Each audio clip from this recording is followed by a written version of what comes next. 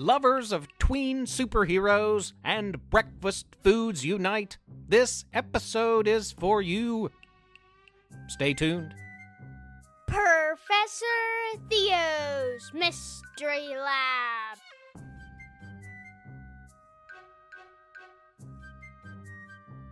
I'm Professor Theo. Welcome to the lab. This week we return to nearby McFly with three of the most interesting superheroes I have met yet. Ernest, Gabby, and Jazzy have three very distinct personalities, and they didn't seem to have much in common at all until they did. This is that story. The Breakfast Express. One word summed up Ernest. Ernest. Not just because it was his first name, but because it was a key characteristic in his personality. Ernest was Ernest. Ernest, E-R-N-E-S-T, was his name. Ernest, E-A-R-N-E-S-T, is defined in the Merriam-Webster Dictionary as a serious or intent mental state. The word described Ernest perfectly. No one was more serious or intent than him. Ernest studied seriously. He did his chores intently. When he was caught up on his studies and his chores, he built models of cars, spacecrafts, castles, you name it, with unmatched focus and steadiness. Ernest was quiet, too. He kept to himself most of the time because, to speak true, Ernest's favorite company was himself. Ernest was an introvert. An introvert is someone who is quiet, reserved, sometimes shy, and prefers calm environments. That probably explains why Ernest didn't much like Gabby the first time he met her. They were polar opposites. Gabby was an extrovert. She was free-spirited, open, loud. She talked a lot, enjoyed large social gatherings, and always let you know what was on her mind. Neither could relate to Jazzy, who lived across the street from both. Jazzy was athletic, sporty, and liked being a part of the track team, but also enjoyed that track was an individual sport. Jazzy was always running. She ran every day. She talked more than Ernest, but less than Gabby. Jazzy was kind of an ambivert, which is someone whose personality is somewhere in the middle, that has characteristics of both the introvert and the extrovert.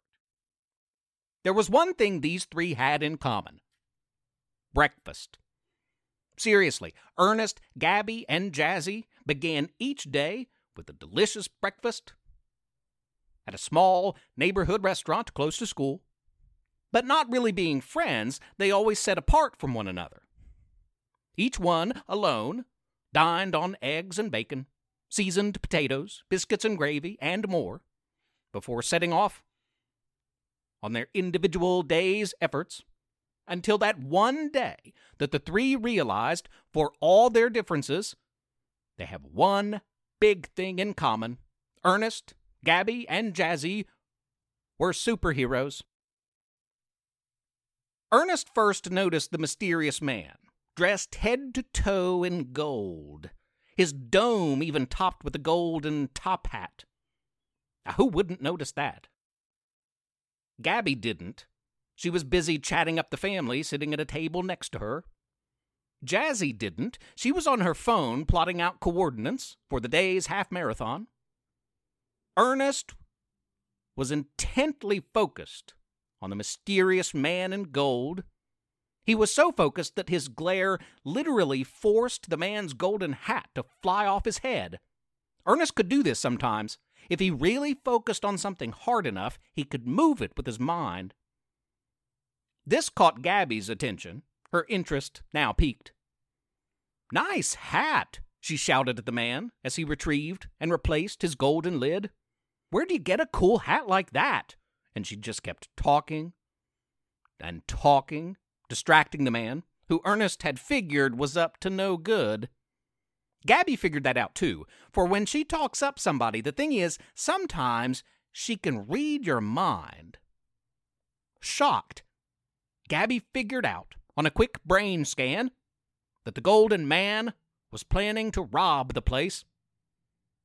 Gabby was scared, speechless, a rarity. Gabby noticed Ernest looking at her, and so she went to him. The two shared their suspicions. It was the first time they'd ever spoken, but they couldn't help it. They were intuitively drawn to one another. "He has a knife," Gabby whispered.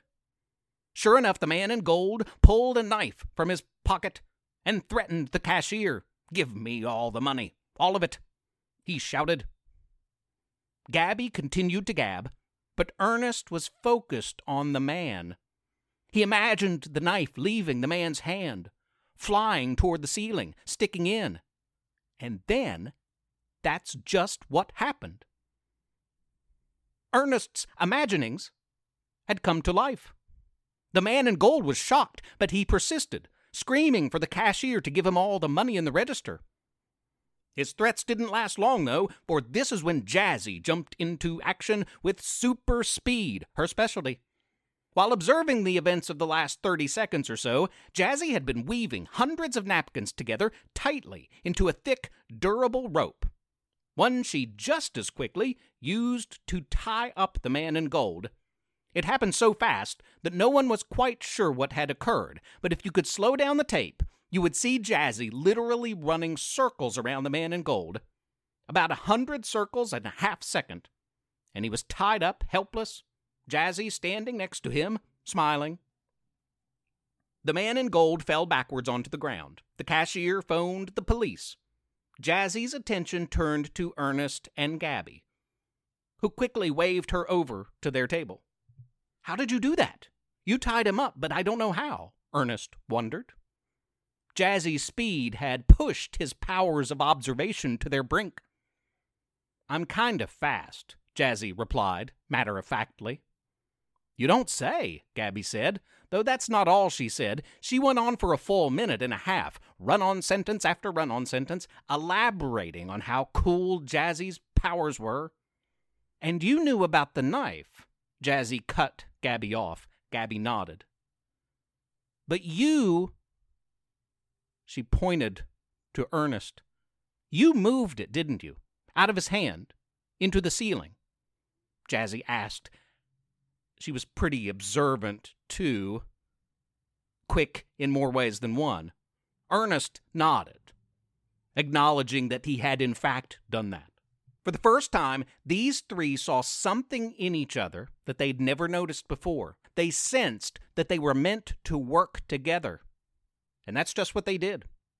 But their future adventures, most definitely, a story for another day, listeners. But I do have one more tiny tale for this week, listeners, and it involves a young girl named Avery, who now goes by the name Breakout. Breakout returns. You remember her from last week's episode?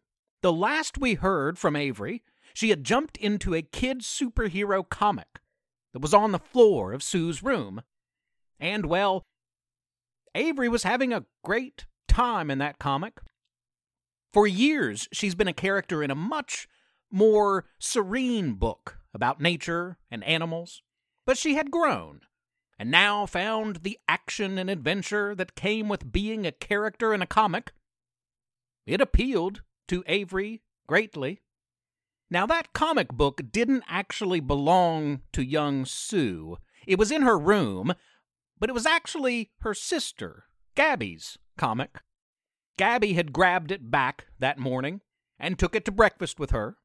And in all the commotion of the incident with the man in gold and the discovery of her fellow Breakfast Express superheroes, Gabby forgot all about it and left it in the restaurant that morning.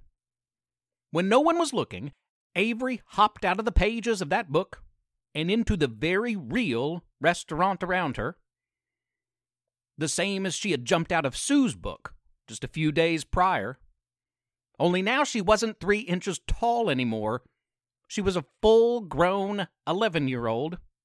And she felt different, like she'd brought something back with her from the pages of that kid's superhero comic. A newfound strength, maybe.